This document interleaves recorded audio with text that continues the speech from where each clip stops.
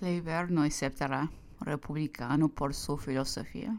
El ríe del embarazo de los unos y de la torpeza de los otros. Pero si la conmoción se verificase, Kléber saldría a la ventana para mirar los dos partidos y se agregaría aquel en que viese escarapeles tricolores.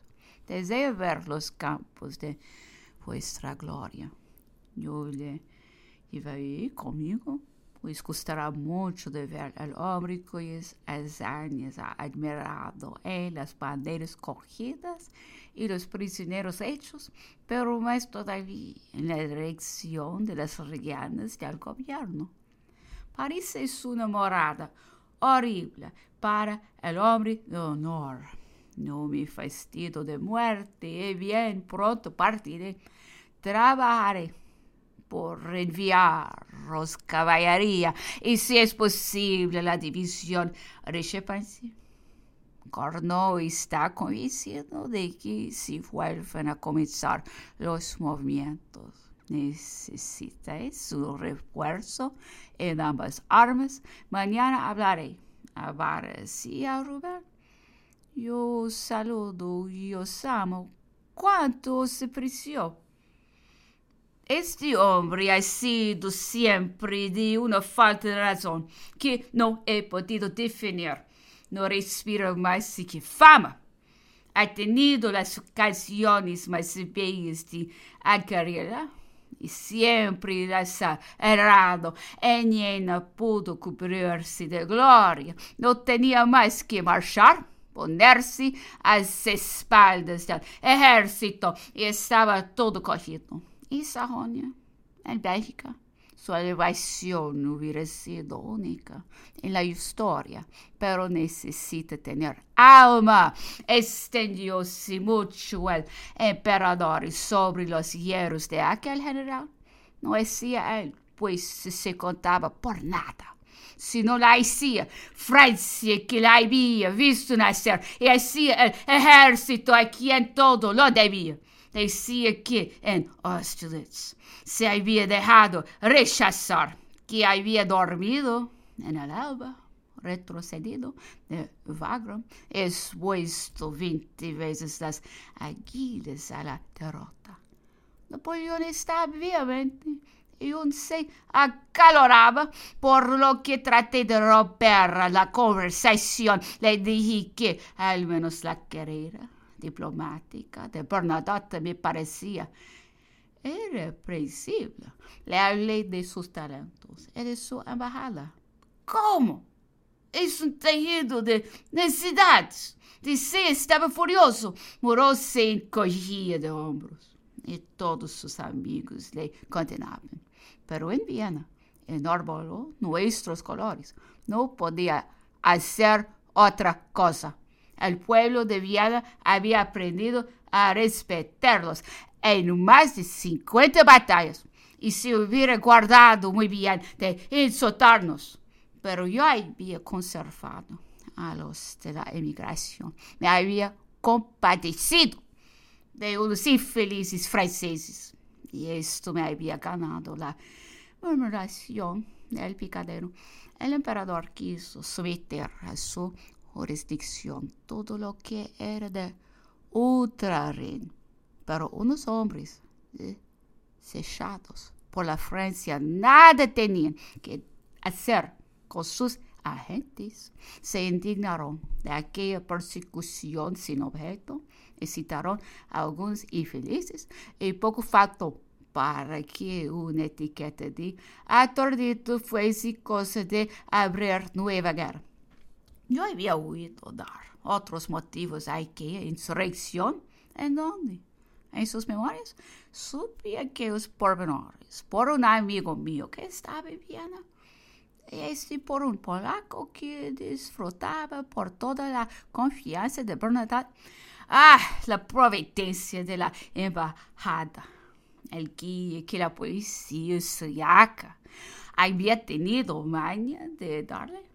Por eso el ciudadano embajador daba tan buenos informes de el ciudadano Bruno, si avisador de Elder, no hubiera tenido el instinto de tal especie de guerra, se habría consumado las vísperas itálicas. Vos que habéis habitado en Florencia, no oísteis hablar de las maniobras de Manfredini en aquella época.